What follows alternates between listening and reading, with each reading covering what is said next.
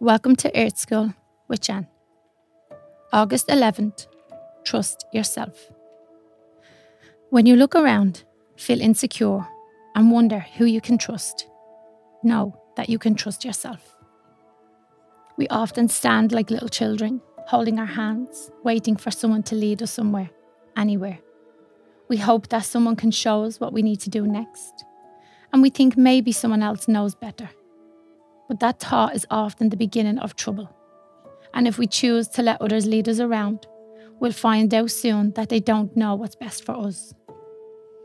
And if we abdicate responsibility for our choices, we may become angry, sometimes full of rage at others for running our lives, for telling us what to do. We need to take responsibility. We need to trust ourselves.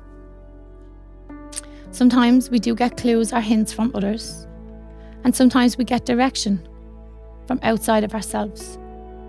But it must resonate with our heart. It must resonate with what we know to be true.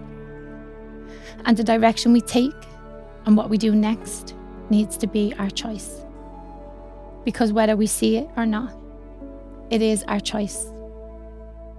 So trust and respond to your own heart. Trust the wisdom and guidance within you.